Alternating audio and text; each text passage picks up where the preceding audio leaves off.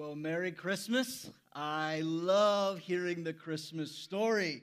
For those of you that are just joining in or just tuning in with us here at Faith Church, I just want to say Merry Christmas. My name is Matthew. If I haven't had a chance to meet you yet, get to serve as one of the pastors here, and it's a joy to celebrate Christmas with your family. That Christmas story was told by the Bible app for kids. It's one of the resources that we use here to help put Jesus on every level and every stage of life. We want to present Jesus in a way that it communicates it on that level. And so I hope you got to enjoy that. I know many of the kids recognize some of those characters, Star, the wonderful Star there, and some of our other wonderful storytellers in that video. Well, today we thought, since we're all here together as a family, why not go ahead and play a little bit of a family game? And those of you watching at home, you can play right along with us. It's real simple. And we want to settle once and for all who in your family is naughty and who in your family is nice. Who's getting some coal and who can expect some presents. So here's how this game is played. I need everybody to put your hands up like this, 10 fingers in the air. You're competing with your family. As I read off this list, if you can relate to what I'm saying, you put a finger down.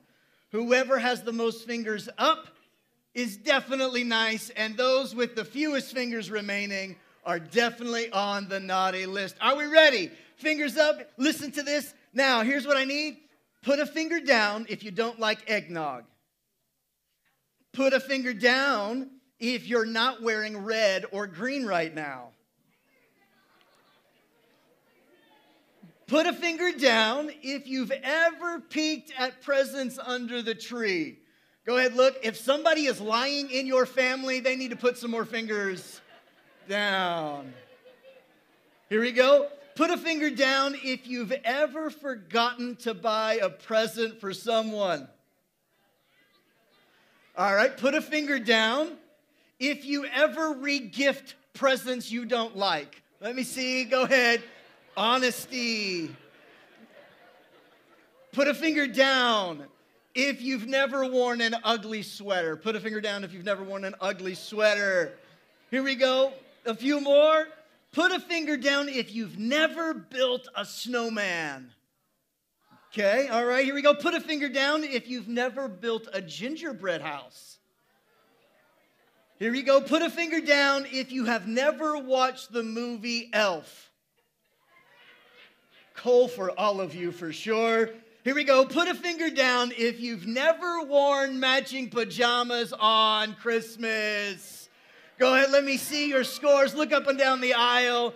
We're going to figure out who's naughty, who's nice, who's getting coal, and who is getting some presents. So much fun, so much fun.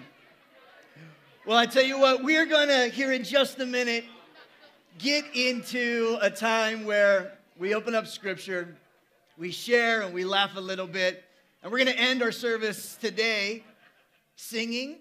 We're going to end our service today a little different than we would normally maybe end our typical Christmas service. Typically, at the end of our Christmas services, we're doing a candle lighting. And this year, because of some of the realities of 2020, we felt it best instead to end our service in communion together. And so if you have not picked up communion elements for your family, there are some more out in the lobby. I want to encourage you to do that. And for those of you at home, make sure you have something that can be similar to bread, a cracker, or some juice, and we'll be taking communion all together here in just a minute. But before we open up the Word, why don't you take a look at this one last video.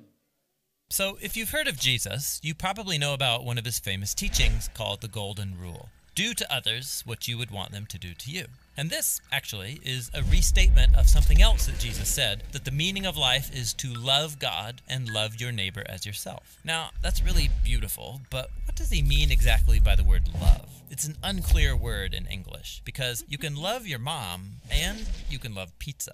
And if the word love means the same thing in both of those cases, your mom's going to feel real bad. So what did Jesus mean in his language? Well, first of all, this love your neighbor phrase is a quotation from the Hebrew scriptures, where the word for love is ahava. However, the language Jesus spoke and taught in from day to day, it was a cousin language of Hebrew, that is Aramaic, in which the word for love is rachma. But then, as Jesus' followers spread his teachings around the world, they translated them into Greek, using the word agape. But here's what's fascinating. The earliest followers of Jesus, who wrote the books of the New Testament in Greek, they didn't learn the meaning of agape by looking it up in ancient dictionaries. Rather, they looked to the teachings of Jesus and the story of his life to redefine their very concept of love. So, one time, Jesus was asked about the most important command in the Jewish scriptures, and he first quoted from the ancient prayer in the Torah called the Shema. Love the Lord your God with all of your heart. So, love for God is the most important thing. But then Jesus quickly followed up by saying another command from the Torah was also the most important, to love your neighbor as yourself. So, which is the most important, loving God or loving your neighbor? Jesus' answer is yes. To ask the question means you don't get his point. For Jesus, they are two sides of the same coin. Your love for God will be expressed by your love for people, and vice versa, they're inseparable.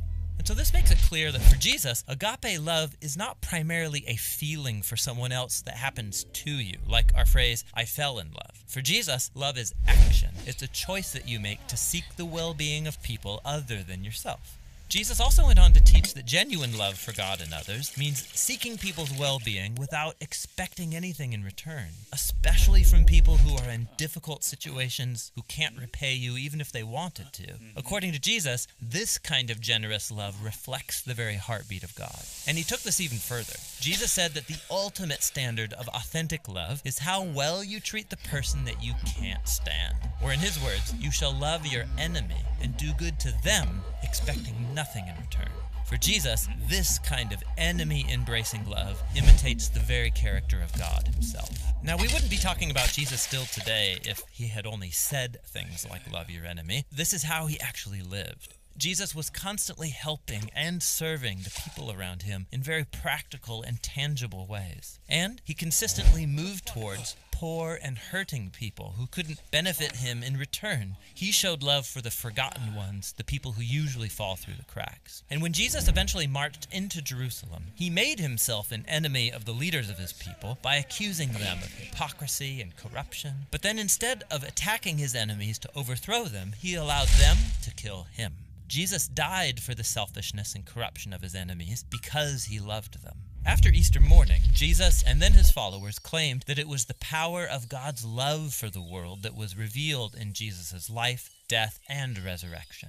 As the Apostle Paul put it, God demonstrated his own agape for us in this: while we were still sinners, the Messiah died for us. Or in the words of the Apostle John, God's own agape was revealed when he sent his one and only Son into the world so that through him we could have life. And for John, then, this leads naturally to the conclusion, beloved ones, if that's how God has loved us, then we ought to show love for one another.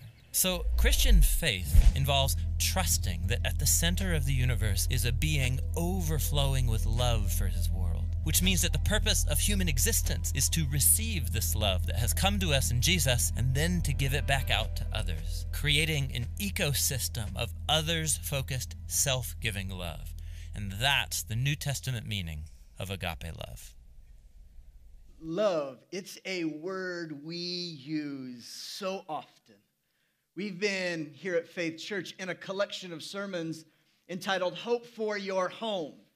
And today I want to talk to you about the X factor of Christmas. The X factor of Christmas. I believe that hope for your home is possible when God's generous love is found in your home. This word love, it may bring up all sorts of things, and whatever home looks like for you. Maybe home in this season is you're an empty nester. Maybe home in this season is you're a widower. Maybe home in this season is young kids running around and there is no day when you are not tired and worn out and sleep deprived. Maybe that's what home looks like for you. Maybe home is right in the thick of raising teenagers and young adults, and it's really expensive, and that's what home looks like for you. Whatever home looks like for you, I believe hope is available when God's generous love is found in that home, is found in the people in that home. Galatians chapter 5 in the Bible says this, starting in verse 22. It says, but the fruit of the Spirit is love. Somebody say love. And it's that word agape that we just looked at. It's this God version, whole, perfect, complete, self-sacrificing, always giving, always patient and kind of a love. The fruit and the evidence of God living among you and in you is that you would experience and demonstrate his kind of love. I believe love is really the X factor this Christmas. I think it's the X factor in every Christmas. I wonder, though, how is it you measure love in your family? I want you to think about it. Boys and girls, I want you to think for just a minute. If your mom, your dad tells you they love you, what does that mean to you? I want you to think about it. What does it look like if somebody is showing you love? What does love look like in your family? Because in your family, whether you realize it or not, you are measuring love. Everyone is trying to find the markers and the indicator of what love looks like. There's been much study done that they say that there are 5 love languages. 5 love languages, and you have one of these love languages. It could be gift giving, it could be words of encouragement and affirmation, acts of service, quality time that you spend with somebody, right? Like there are all of these different ways we express love, even physical touch, something as simple as a handshake, something as simple as a hug, something as simple as just being close to somebody that you admire and love. That is a way you express love. Here's the interesting thing about a love language, though. As with every language in the known world, if it doesn't communicate, it's not really a good language, right? Like if you can speak English, but you're not actually using words that people understand, your language is kind of pointless at this point in time. But your love, even though it is a language, if it is not expressed and communicated, your love is not being made known to anyone around you. This is the power of love at Christmas time, I believe. This is why love is the X factor. Because love must be demonstrated and shown in some way. This, friends, is why we give gifts at Christmas time. Because giving, being a generous person, is an expression of love. And I would perhaps propose today to you that generous love is God's version of love. Being a generous person, living as a generous soul, whether you're overly kind, whether you are financially generous, whether you are generous with your gifts, generous with your time, generous with your encouragement and compliments, generous with the way that you serve other people. If you are generous in how you express your love, you are edging closer and closer to this agape kind of love. I think generosity is a marker. It's the X factor of what love really looks like. I think about my daughter, Annalise. She's 7 currently, and she wrote a letter to Santa this year. Writing to Santa, telling her that she wanted a big, fluffy, stuffy unicorn. Emphasis on the word big and fluffy. But she took it a step further, and she wrote to Santa asking that Santa would also bring her dad a coffee cup. I'm really hoping Santa has a direct line to the folks at Ember Coffee Mugs and get the travel one that plugs in and charges and keeps your coffee at a certain temperature. I'm really hoping that's what's under the Christmas tree for Annalise's father. Really, really hoping that's what Santa knew she meant. The truth of the matter is, it wasn't just about what she wanted. She was being generous in her own way. Why? Because generosity expresses love. One of the things that we do annually here in our Christmas service is we give in a Christmas offering. And we want to invite all of you present today to participate in that offering.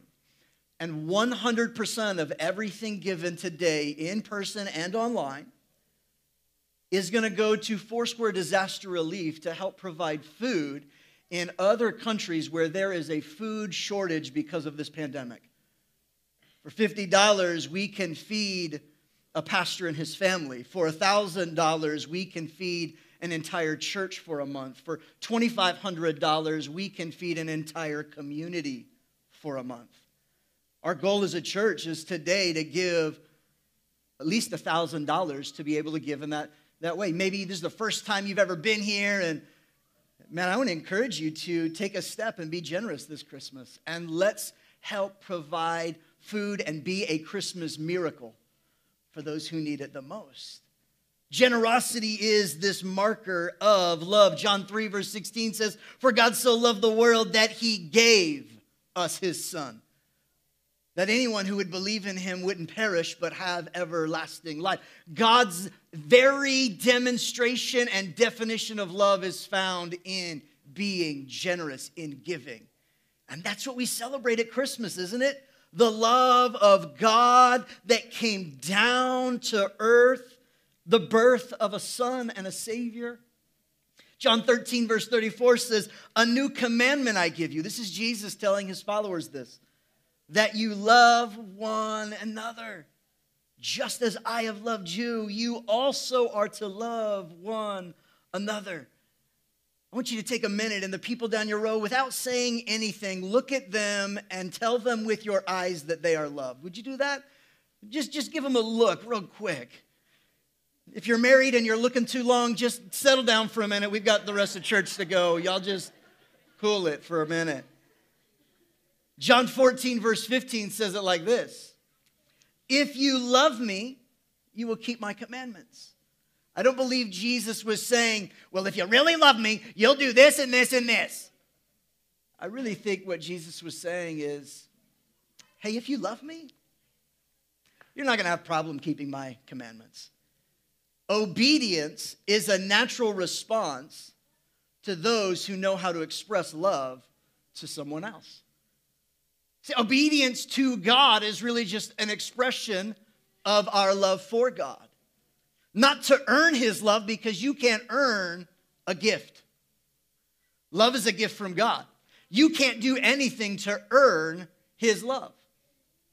He already gave it. It's not a gift if you have to earn it. And God's love is the greatest gift. And love must be generously expressed for it to really be God's kind of love. My family has always been a pretty affectionate family. Growing up, my uncles and aunts and parents and grandparents, we heard the words, "I love you," a lot. We always were giving hugs and kisses within our family. It was just such a loving and caring. We knew where we stood. In fact, every Christmas card and birthday card that my grandmother would send, now every text message that she gives us, they all end the same way. XOXO. Does anybody know what that stands for? Hugs and kisses. Yeah, X is the kiss and O is the hugs. Kisses and hugs, kisses and hugs. And that X factor of love from my grandma was always expressed. I believe that, I'm going to talk for a minute just about this idea of love being found in an X, in the letter X. See, I believe that X marks the spot. I believe X marks the solution, and X marks the Savior. And this is where we find love. X is love. Let me walk you through my thought process on this one just real quickly. X marks the spot. Whenever you are looking for treasure and you have a treasure map, what is it that indicates that you are where the treasure is? It's because X marks the spot. It's the star above the stable that marked the spot of the greatest treasure that ever showed up in the earth. It was the way they navigated to find where Jesus was. It was where they came to bring their own gifts. I believe love is the greatest treasure in our world and in our life.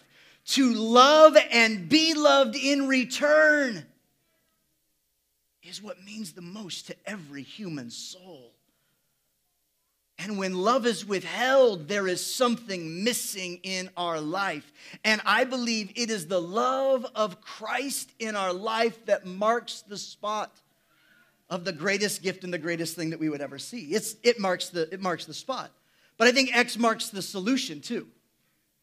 Just by a quick raise of hands, any fans of mathematics in the room? Any nerds? Yeah, a few of you are like, that's right, I like math. I'm good at math. Think about this. When you're solving an algebraic equation, think about it. You always are solving for X. X is the solution that you're looking for. X is the answer that you need. X is the only right response. Psalms 86 verse 13 says, "For great is your steadfast love toward me, Lord. You have delivered my soul from the depths of Sheol." Why? It is God's love that is the X factor that brings the solution to the problems that you need, to the problems that you face. X marks the solution. Matthew chapter 1 in the Christmas story. Let me see if you can remember these words from the Christmas story. It says, "This is how the birth of Jesus, the Messiah, came about. His mother Mary was pledged to be married to Joseph, but before they came together, she was found to be pregnant through the Holy Spirit. And because Joseph, her husband, was faithful to the law and yet did not want to expose her to public disgrace, he had in mind just to divorce her quietly. But after he had considered this, an angel of the Lord appeared to him in a dream and said, 'Joseph, son of David, do not be afraid to take Mary home as your wife, because what is conceived in her, it's from the Holy Spirit. She will give birth to a son, and you are to give him the name Jesus.'" Here's the most important phrase: "because he will save his people from their sins." The solution to the problem of sin is found in Christ's love that he came. It's because he is the one who came to solve the problem. See, the answer to the problems that you face in this world is not more money. The answer to the problems that you're facing is not a new relationship. The answer to your life's greatest questions isn't found in atheism. It's found in Jesus as Savior. X marks the solution. It's Jesus' love. The X factor of Christmas is God's love. What you need, sir, what you need, ma'am, is to experience the unending, always faithful, steadfast love of God. It's not more alcohol. It's not more pill subscriptions. It is the love of God that will fill the longing and the missing piece in your life. Why? Because X, it marks the spot of the greatest gift. It marks the solution to the greatest problems that you're facing. X also marks the Savior. X marks the Savior. You think about the letter X for just a minute.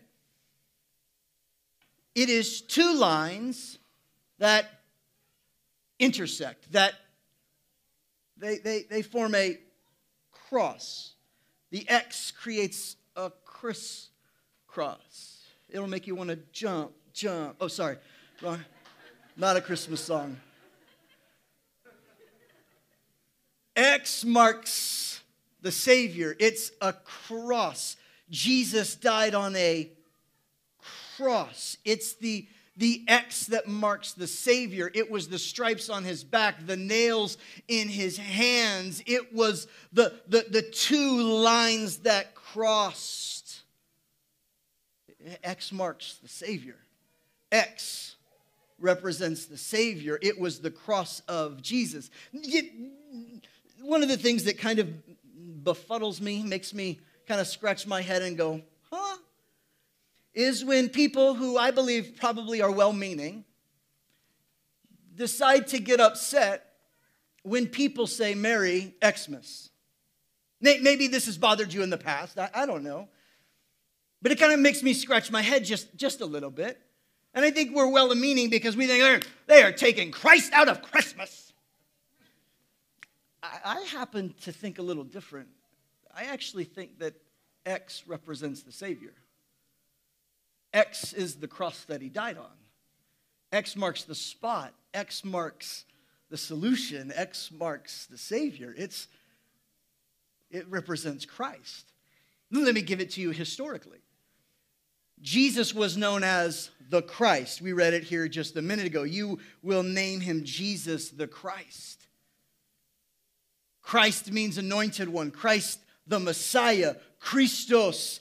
And in the original language of Greek, let me show you what it looks like.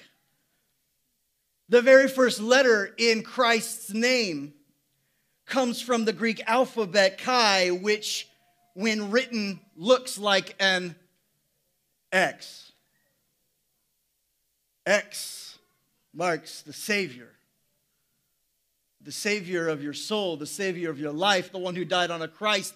It represents Christ, the anointed one. In fact, in the first century, in the early Jews, there was a certain symbol that they would use, and right in the middle of the symbol was a strong, visible X. It became a decoding, encrypted message that the early Christians would draw to symbolize Christ the Messiah. And so you would see X's all over the place with an X and a Y and an I and a circle and all of these different symbols all shaped into one. It became like this secret decode message that the early Christians who were fleeing for their lives, who needed to make a stand for Christ and make it known, I'm a follower of Jesus, they would use an X. I would propose to you today that even though some might intentionally try to, I'm going to remove Christmas and I'm going to put an X. It doesn't matter what you try, friends. You can't change the truth of what Christmas is all about. You can't change what it's really all about. X marks the spot. X is the solution, and X is our Savior, Jesus Christ. And in Romans chapter 5, verse 8, it says, Christ demonstrates his own agape, his own love, that while we were still sinners, Christ died for us. In the first century, it wasn't a plus sign that represented love. Like for many of us, we would create jewelry, and in many churches today, it's a cross. No, see, the cross wasn't anything beautiful. See, for the early Christians, the cross was barbaric. It was a torture device. They needed a symbol to represent Jesus, the Messiah. So they would use an X. It would hide almost in plain sight. For them, X meant the Savior, the Messiah, the Anointed One, the Christ. And while you and I were still sinners, Christ came to die for us. I believe that we need to make sure that Christ stays central to our Christmas 100%. Without a doubt, he needs to be there. In fact, I want to challenge all of you to take a step of commitment today. And that's simply to read the Christmas story this week before you open gifts at all of the different gatherings that you would attend, before you give a demonstration of your love for your loved ones. Let's read the greatest love story and the beginning of this love story, the birth of our Savior. We've put together a curated, in-sequence story that you can read, reading all of the events of Christmas, and you can do it together with your family. It'll take maybe 10 minutes to read all together. Maybe let some of your kids who know how to read parts of it. We've made this available for you, and if you would like access to this Christmas story, just the layout, excerpts from Scripture that we've put together in sequence and in order, you just simply pull out your phone and text the keyword Xmas, X-M-A-S, to our text line 620-604-9280. You'll get a text right back asking you to let us know what your email address is, and we will email you right away a link where you can download the Christmas story. And instead of getting upset that people put an X instead of the word Christ, this year we can realize that the X actually means the Savior. And the cross is love. And we can celebrate, regardless of how it's written, what the real meaning of Christ is all about. We can celebrate Christ and keep him center in our celebrations. Why? Because the X factor of Christmas is God's love.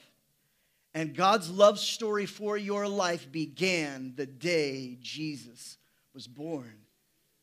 That's really when it began to accelerate. You could say it really began all the way back in the garden, and I wouldn't disagree with that.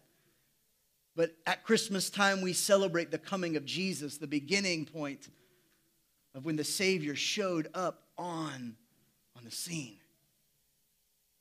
While you and I were still sinners, the X Factor came to the world.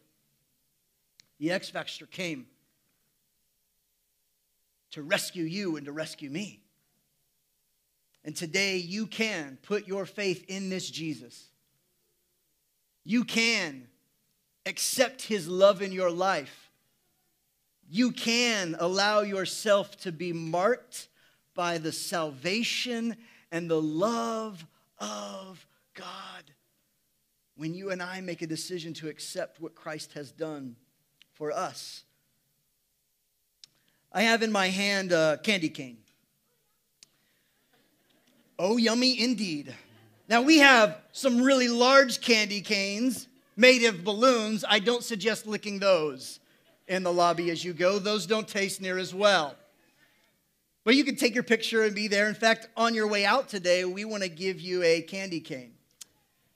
See, in the 1900s, a candy maker took a sugary candy stick and he decided to add some color and flavor to it, which can be used to illustrate the meaning of Christmas.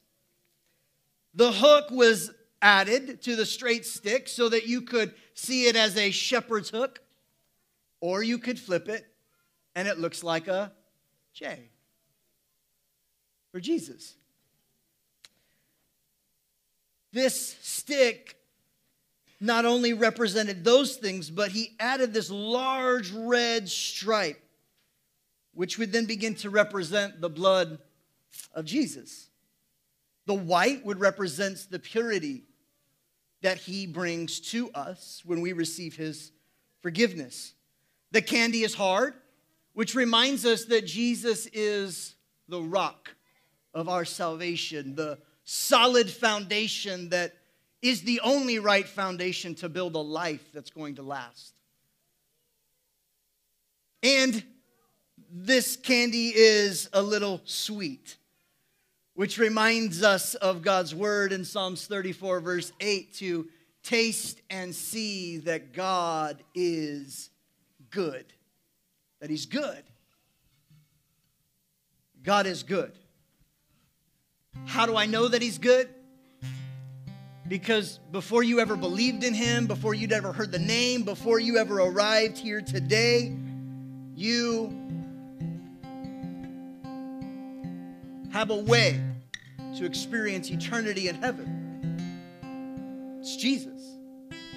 While you were still a sinner, while you didn't really care about anything, while you were living your own life, your own way, while you were making your own choices, trying to solve all the problems on your own, while you were living in your own way, unaware, it was Jesus who came for you and for me to bring forgiveness and healing and hope and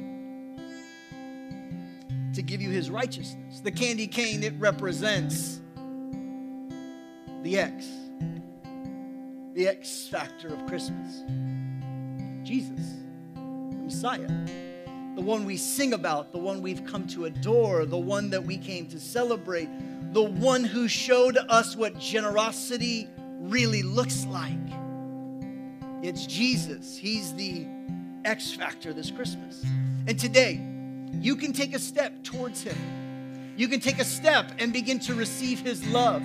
You can take a first step towards finding forgiveness and hope and experiencing a love unlike any other. It just starts by simply acknowledging that you need Jesus, that you need a Savior. You need the love of God in your life.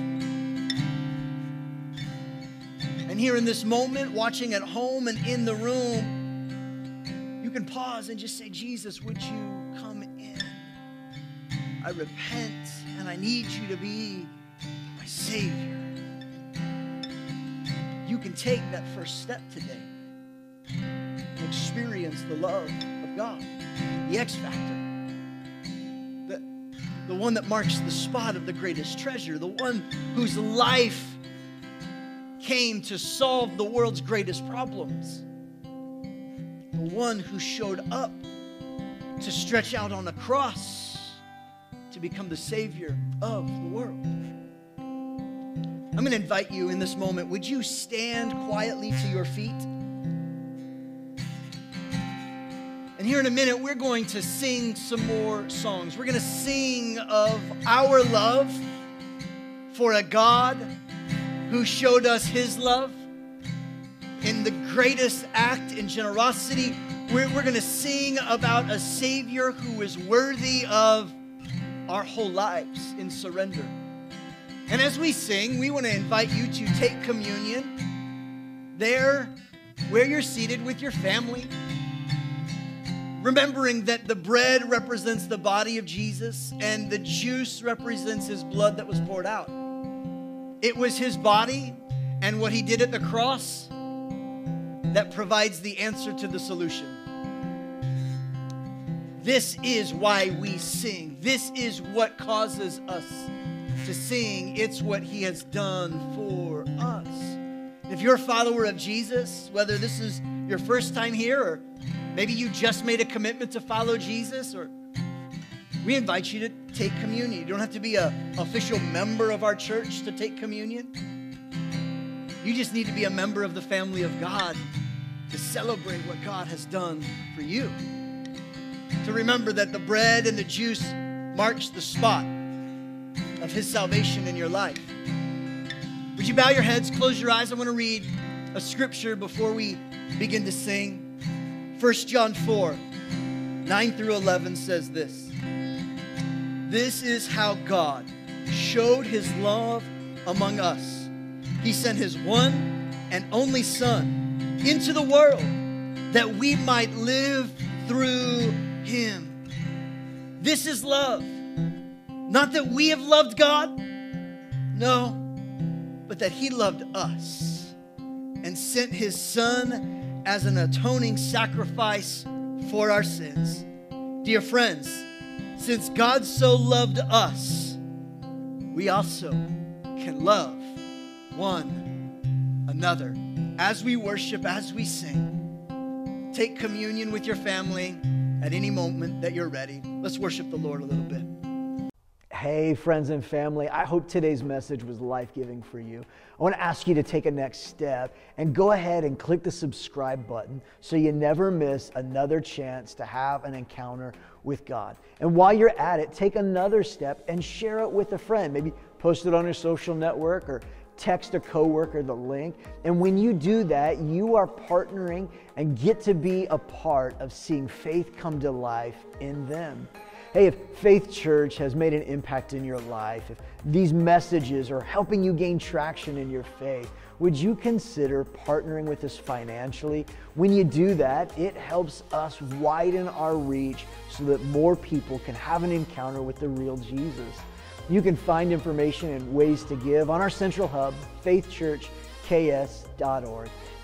If you live in the Southeast Kansas region, we'd love to see you in person at one of our Sunday services. You can find those times on our hub as well, faithchurchks.org. Hey, remember this, God is for you and we love you.